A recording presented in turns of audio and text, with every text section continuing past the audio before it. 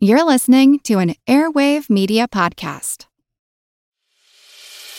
As a longtime foreign correspondent, I've worked in lots of places, but nowhere as important to the world as China. I'm Jane Perlez, former Beijing bureau chief for the New York Times. Join me on my new podcast, Face Off, U.S. versus China, where I'll take you behind the scenes in the tumultuous U.S.-China relationship. Find Face Off wherever you get your podcasts.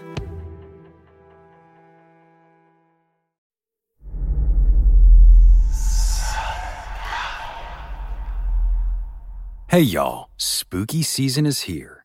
And if you're looking for a show to whet your appetite for a little haunted history, then I'd like to invite you to check out Southern Gothic, a chart-topping history podcast that explores some of the most infamous legends, folklore, ghost stories, and hauntings of the American South. We've covered all sorts of stuff from the Bell Witch of Tennessee to the disappearance of the Confederate submarine, the H.L. Hunley, not to mention our deep dives into the local lore of some of America's oldest and most haunted cities, like New Orleans, Charleston, and St. Augustine. So, if you're ready for a little good old-fashioned Halloween storytelling with a commitment to quality historical research, then be sure to check out Southern Gothic today. It's available now on all your favorite podcast apps. Monster Talk is supported by listeners like you. Find out how you can contribute via Patreon or with reviews at monstertalk.org/support. Your contributions, large or small, make a huge difference. Thanks. As far as I'm concerned, the best way to hear Art Bell was while driving late at night, far away from the lights of big cities. In the darkness, under the starry canopy of rural skies, the musical intro to his show would come cutting into the interior of whatever piece of junk I was currently making payments on. Sometimes, I would be struggling to stay awake, trying to find anything entertaining or engaging to listen to that would keep me alert so I could continue towards my destination. And out there in the darkness, between the static, the sports shows, the repeat political shows from earlier in the day, the Spanish-language mariachi stations, there would come the tune that heralded a trip into the unknown.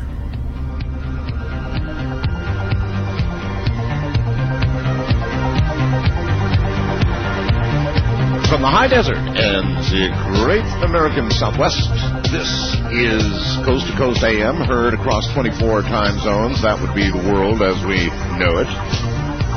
I'm Art Bell, and it's great to be here. Lots of news for you tonight. It's actually quite unlike anything we've ever seen before. A giant, hairy creature, part ape, part man. In Loch Ness, a 24-mile-long bottomless lake in the Highlands of Scotland. It's a creature known as the Loch Ness Monster.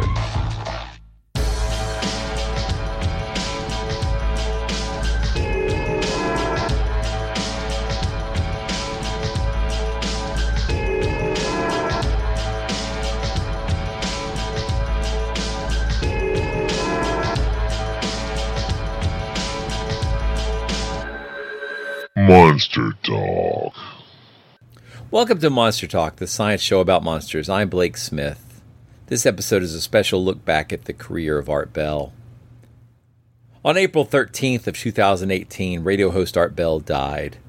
From that day until now, I knew I wanted to talk about his impact on myself and on the world of the weird. But this is a little scary for me because what's floating around in my head is more nuanced than I can probably do justice to. This is a common issue for any writers. The concern that whatever you're going to write won't live up to the visions of bouncing around in your head. Still, I'm going to try. I'll also add that this is not a biography of Art or a comprehensive look back at his show. I'm just going to talk about some of the ways he and his show impacted American culture and me. A couple of years ago, back in episode 109, we talked with James Randi about his work on radio and late-night New York radio show hosts John Nebel, Long John Nebel. Nebel pioneered a quirky UFO and Fortean-themed late-night radio show. His nightly discourse with early ufologists and cryptozoologists and self-described psychics and other characters really sort of set a pattern that Art Bell would take on for Coast to Coast AM. However, it doesn't seem to me that Bell deliberately emulated Nebel. Bell had a long radio career, and from what I've been able to read, it sounds like his early foray into late-night talk radio slowly evolved into the sort of fringe topics the show became famous for. So the parallels between Bell and Nebel might be more of a convergent evolution and not direct emulation. I wanted to mention that because as his show evolved and continues today, even though it owes something to Nebel thematically, it was a very different show. Coast to Coast would end up becoming more complex as Bell set up some recurring themes. His Sunday night show was Dreamland, and he memorably had a variety of dial-in numbers depending on where callers were calling from. To talk with Art Bell, call the Wildcard line at area code 775-727-1295. The first-time caller line is area code 775-727-1222.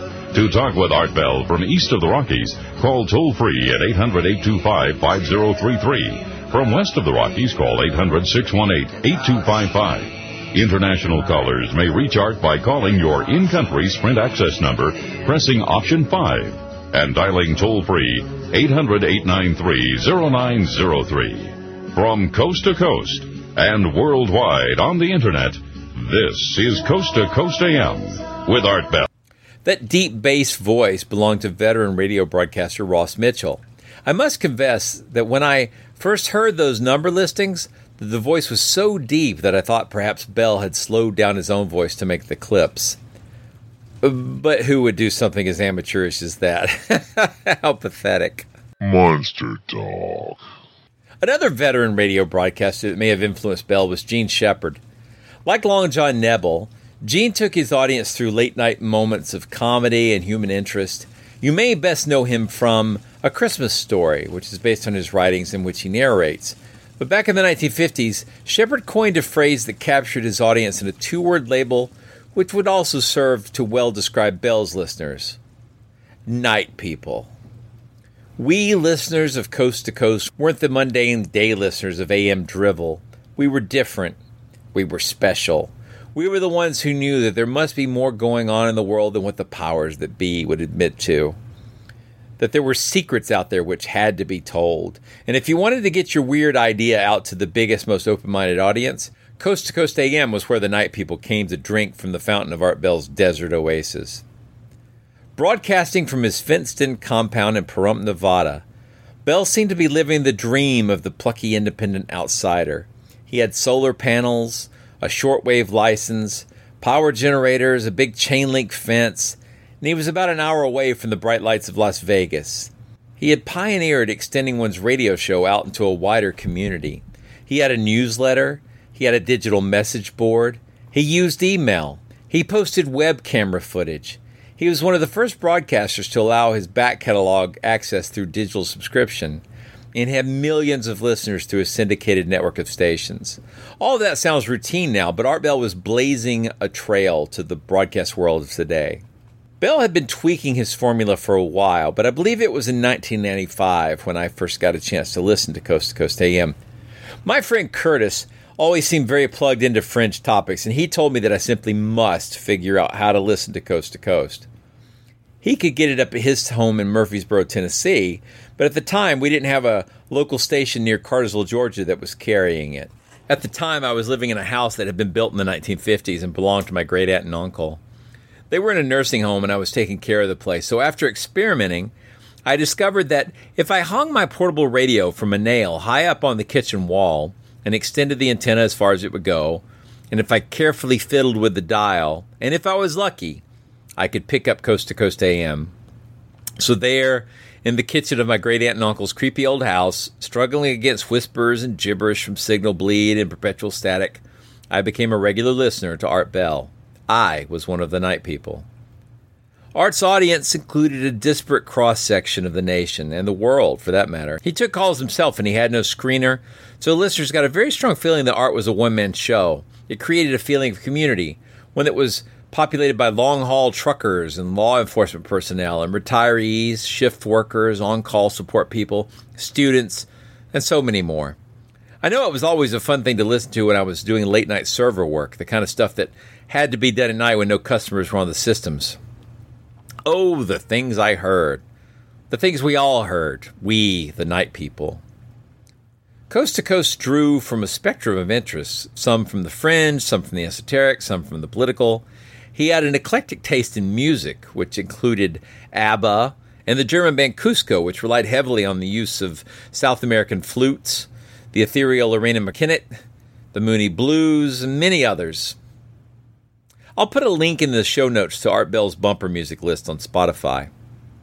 The most recognizable tune Bell used is likely the song Chase from the Midnight Express soundtrack. It's amazing to me that my brain is still torn between thinking of Art Bell and then the pro wrestling team, the Midnight Express, when I hear this song. Both have left an indelible mark on me, and I've yet to see the film from which the song is derived. I'll probably have to fix that soon. But it's not the bumper music that made Bell famous. It was his friendly, open-minded radio manner and the ability to talk about anything, no matter how absurd, as though it just might be true. In the wake of Bell's death, I saw a lot of comments about how Bell had spread nonsense and was not critical of his guests. If you were a longtime listener, you'd know this isn't entirely true. There were definitely times when he let guests get by with absolutely untrue assertions, but he also would call out people for their nonsense on occasion. Yet, a lot of nonsense came through, and Bell would not let something like fact-checking get between his audience and a good story.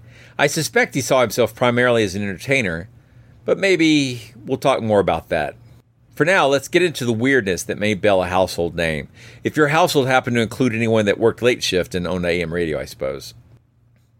Art loved to talk about spooky things. His show's particularly remembered for popularizing, and some even claim naming, one of the more frequently reported ghostly manifestations, shadow people. Shadow people's one of the many topics I still want to cover on Monster Talk. I've seen a shadow person, and what I experience fits quite neatly into the sort of hypnagogic and hypnopompic experiences that can easily explain the phenomena. But even if you accept that they're a construct of your own mind, it's extremely disconcerting to see a shadowy humanoid figure by your bed at night. It's the sort of phenomena that makes you sleep with the light on, which is really no good way to get sleep. But then, neither is waking up to find the mysterious Mr. Spooky McDarkness lurking in the dread spaces of your bedroom.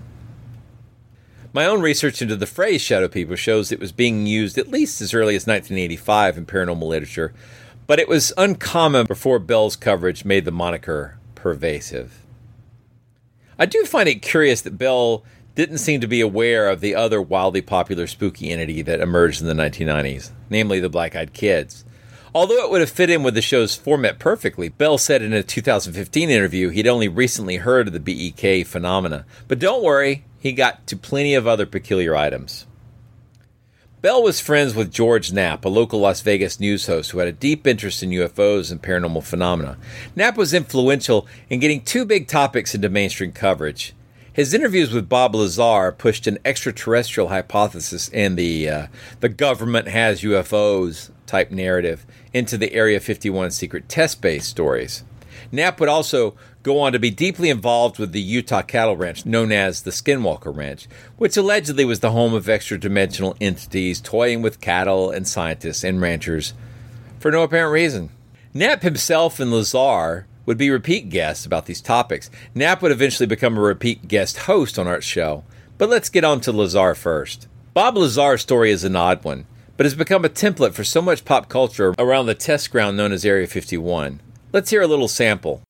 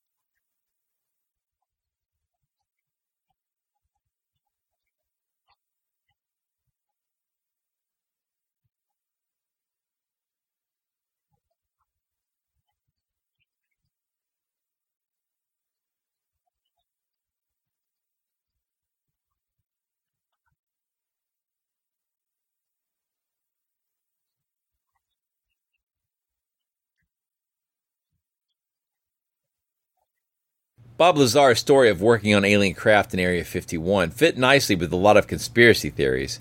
But in the years that follow, it turned out Lazar's educational background didn't match up with his claims, and the most interesting aspects of his story were completely unverifiable.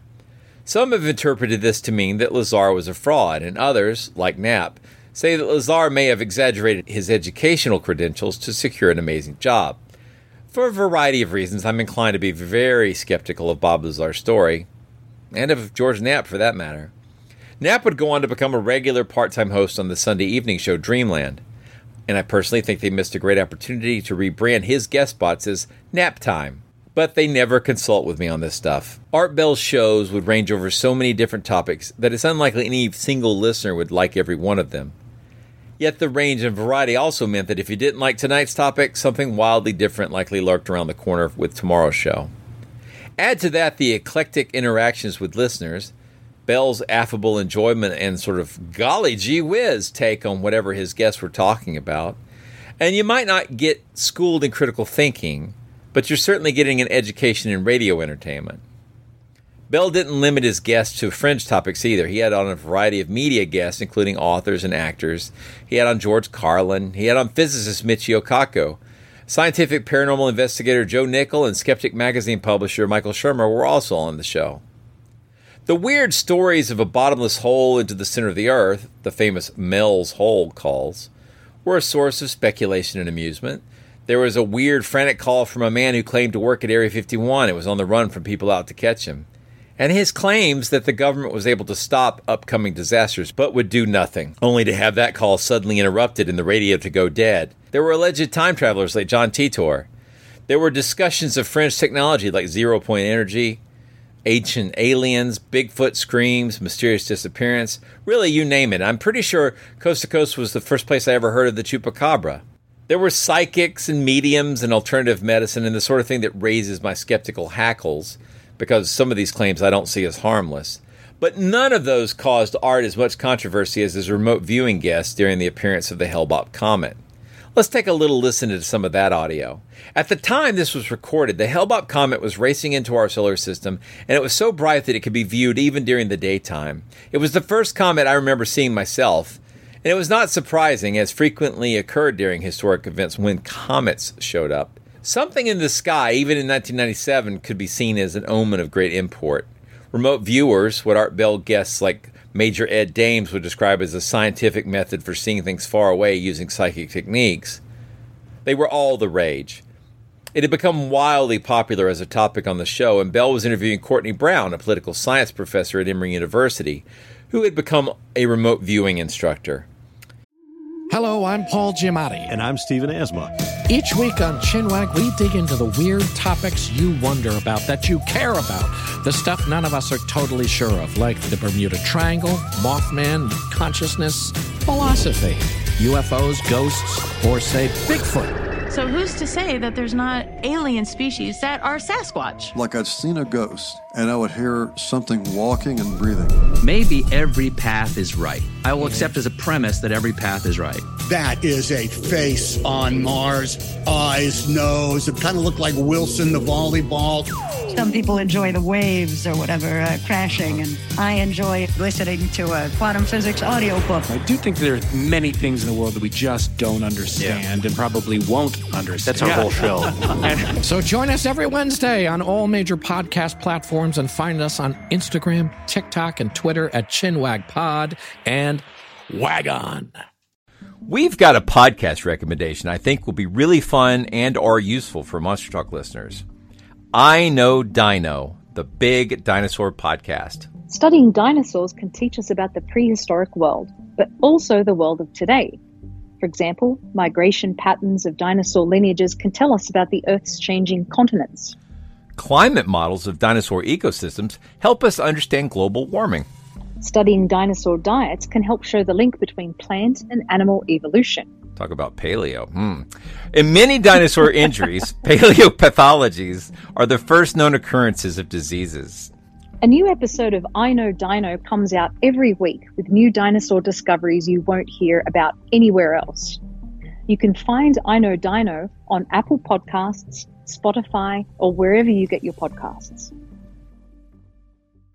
They are discussing something that has been reported during a remote viewing investigation of the comet. Well, I guess I'm whatever you're going to say, I'm not going to consider it that incredible. You don't suddenly see objects 4 times the size of Earth, or even twice the size of Earth, appearing like that. I should also add, Art, that when we heard about this object, we have friends. I'm a PhD. My webmaster's got a PhD in physics. We're all of an academic orientation, and we called up. One of our people called up a professor of astronomy at one of the nation's leading, absolute top 10 leading universities.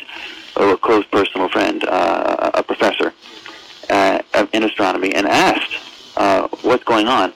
And this professor of astronomy corroborated everything that Mr. Schrammick just said. All right, well then that's another source, because he contacted Richard Hoagland, a guest I've had frequently, and Richard Hoagland apparently has been getting calls on exactly the same thing. Yeah, so obviously there's something to this. This object is approximately 4 times the size of the planet Earth, and it's headed our way.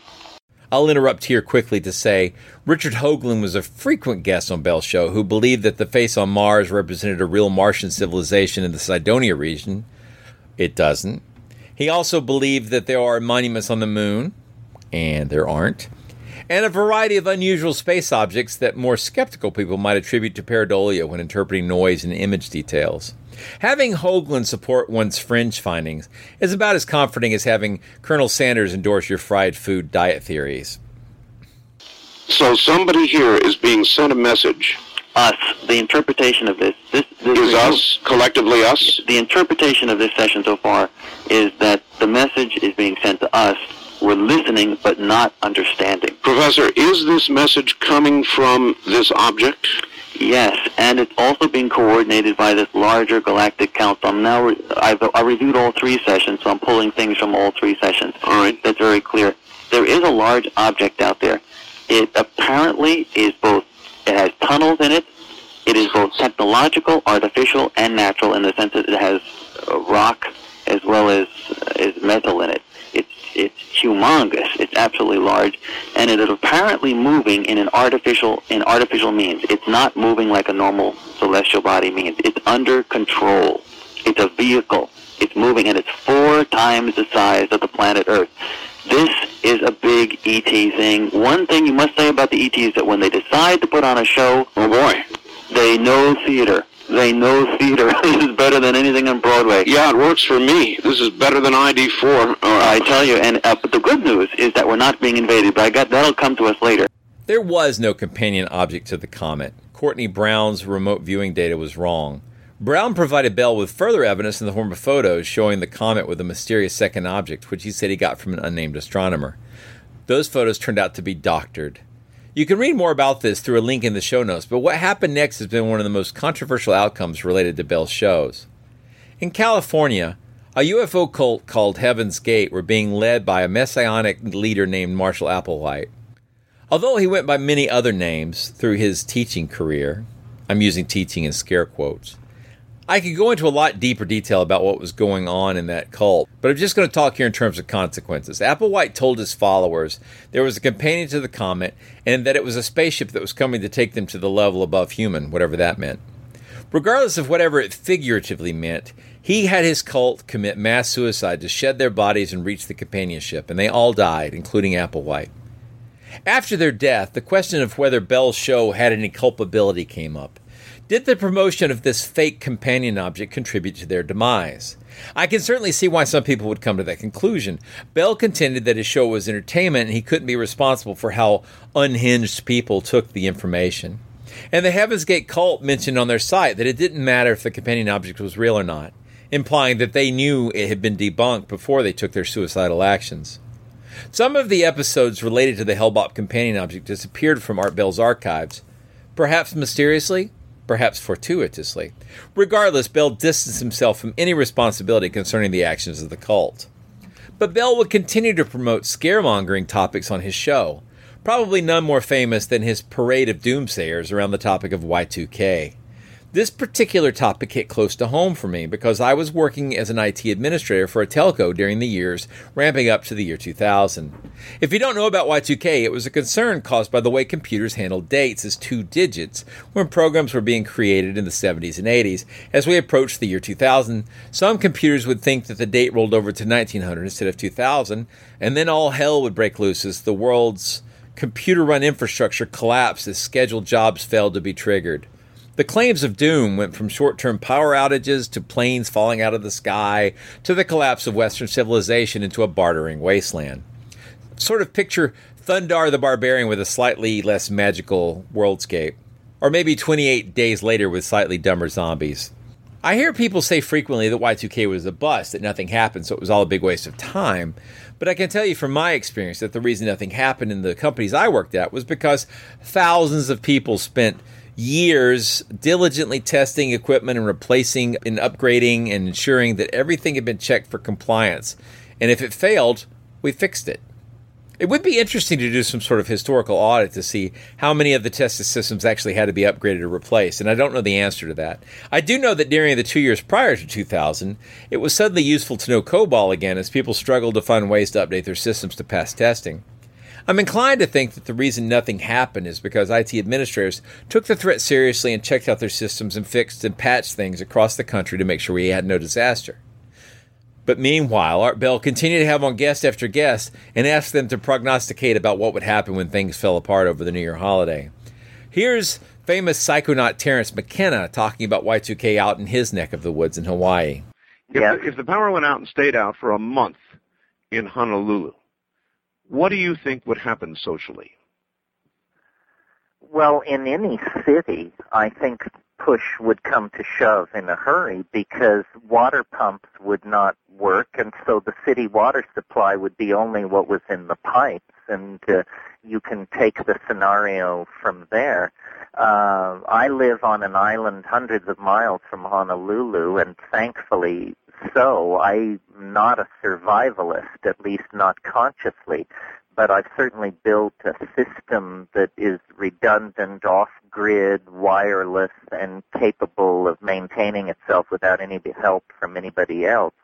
I'm concerned about people in cities, even if Y2K does not bring the end of the world, in very dense population centers like Tokyo and Manhattan, where simply the number of embedded chips is exponentially high, the possibility of some kind of chain reaction failure is consequently high as well. So I think people should give consideration to moving out of those kinds of areas, even if just temporarily. Mm-hmm. Ironically, McKenna would be diagnosed with a brain tumor in 1999 and would be dead by April of 2000. But at least he had electricity and water during his final days because the Y2K disaster never happened. Here's the part that bothered me. Bell's disaster, gloom, and woe stories scared the crap out of people.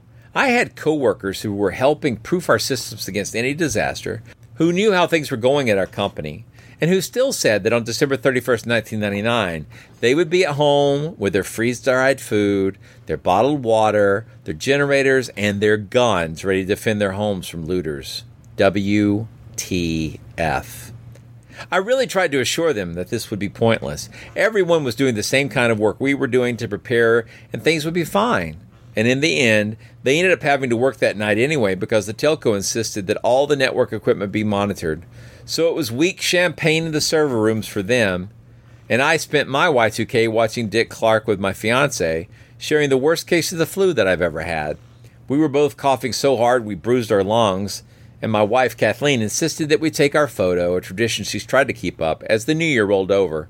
Ironically, the photo doesn't capture how horrible we felt.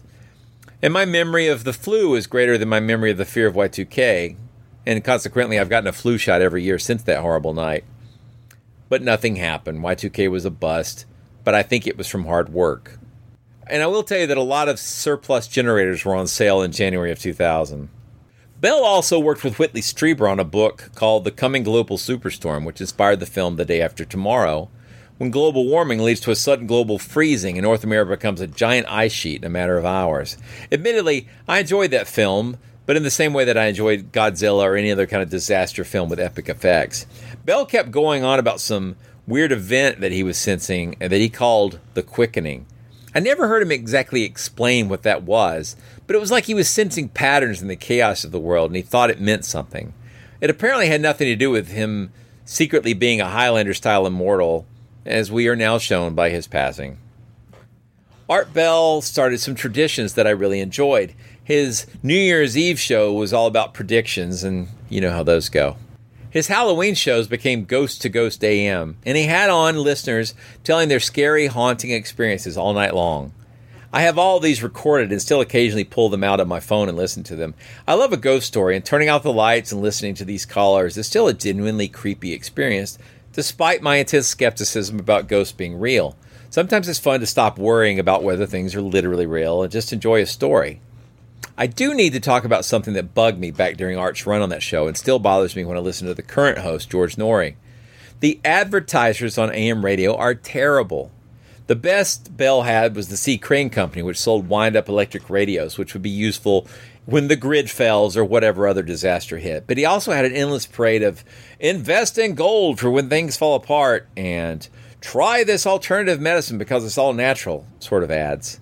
Ads for rubes, in my opinion. Ads that promise the impossible. Ads that promote fake cures through the barely legal wording of the herbal remedy market. I hated that then, and I still do. It's not enough that you want to talk about wild theories, but to build your show on an economy of lies seems dangerous, harmful. And if you know this stuff's not real, then you have an ethical duty to not advertise it. Unless perhaps you've carefully cultivated a world outlook where anything's possible so long as you don't fact check. I hate to end on that sour note. Most of the Art Bell shows I listen to are fun. Occasionally I learn something new and real, and I often use the topics to spur my own investigations since Critical Inquiry wasn't part of his show. And I'm leaving out a lot of stuff here because I can't do a full biography of Bell or even a really thorough retrospective. He was a complicated person. He worked for years in the industry, and I'm ignoring several controversial aspects of his family life, the drama around his coming and going from the broadcast community, and other factors which are interesting but fall outside the scope of what I want to do in this episode. Bell influenced video games and movies and TV shows. The X-Files owes him for a lot of inspiration, and at its peak, Bill had an estimated audience of 15 million nightly listeners. Those night people. And they're still out there. And if you listen, you can still hear Art. Many of his shows are on YouTube in their entirety, and I've put some links in the show notes at monstertalk.org. So how do you summarize someone like Art Bell? His shadow's all over the field of the paranormal, yet he also gave voice to some science and critical thinking. It's a mixed bag. There's a kind of person who judges others on the basis of the harm they do. And there are others who ignore the harm and think of the good they do. And I try to be cognizant that everyone is complicated. Art grew his audience and didn't focus on critical thinking or rationality. He focused on trying to entertain. And in that sense, he was very successful. His real life was complicated, and his legacy will live on for years in the continuation of the shows he started, and with the perpetuation of legends that will never die, largely due to the enormous megaphone that he used to spread those stories. For those of us who love stories but want to know the truth, Art Bell's legacy is complicated, bittersweet, but the world would definitely have been a less interesting place without him. Monster Talk. You've been listening to Monster Talk, the science show about monsters. This has been a special look at Art Bell, creator of Coast to Coast AM. I'm Blake Smith, and Monster Talk's an official podcast of Skeptic Magazine. The views expressed here are my own and do not necessarily reflect the opinions of Skeptic Magazine or the Skeptic Society. We hope you've enjoyed this episode of Monster Talk. Each episode, we strive to bring you the best in monster-related content with a focus on bringing scientific skepticism into the conversation. If you enjoy Monster Talk, we now have a variety of ways to support the show, all with convenient links at monstertalk.org/support. That's monstertalk.org/support. There we have links to our Patreon pages as well as a donation button. A great way to support the show is to buy us books from our Amazon Monster Talk wish list, which directly helps us with our research.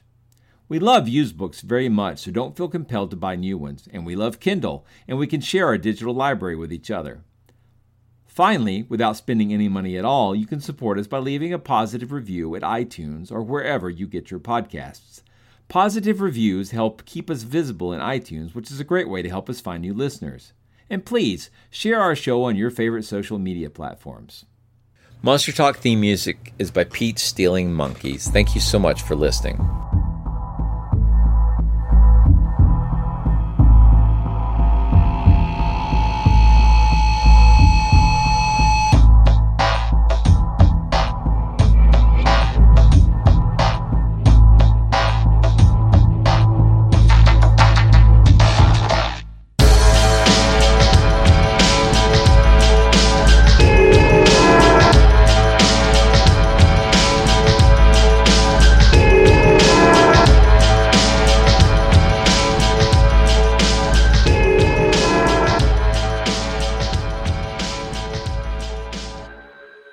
Did you know that you can now subscribe to Skeptic Magazine digitally? Just grab our free Skeptic Magazine app, currently compatible with iOS, Android, PC, Mac, Kindle Fire, Kindle Fire HD, and BlackBerry Playbook. Head over to skeptic.com/magazine/app to find out more and download more of your favorite Skeptic content. Online, you're on the air. Hello.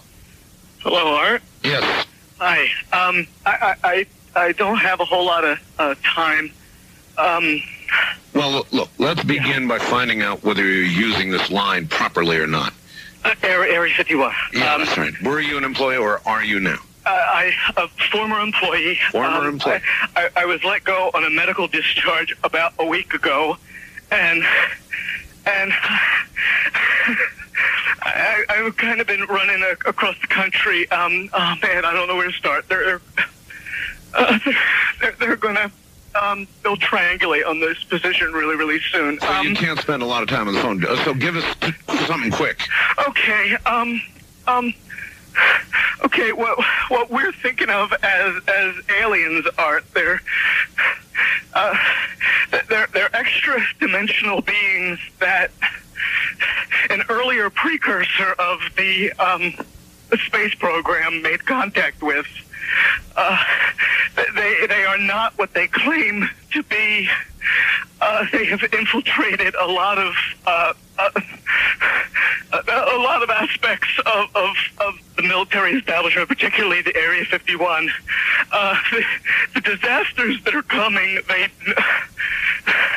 the military. I'm sorry, the government knows about them, and there's a lot of safe areas in this world that they could begin moving the population to now, Art.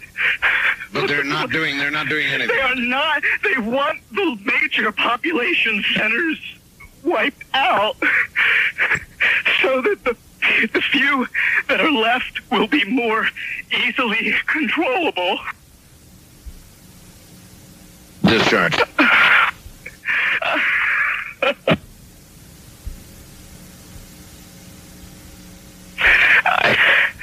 I started getting...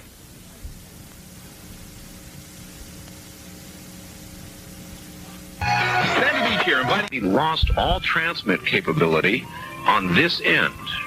Here in Nevada, the transmitter went belly up suddenly for some unknown reason. I've never seen it do this in all the years that we've been on the air.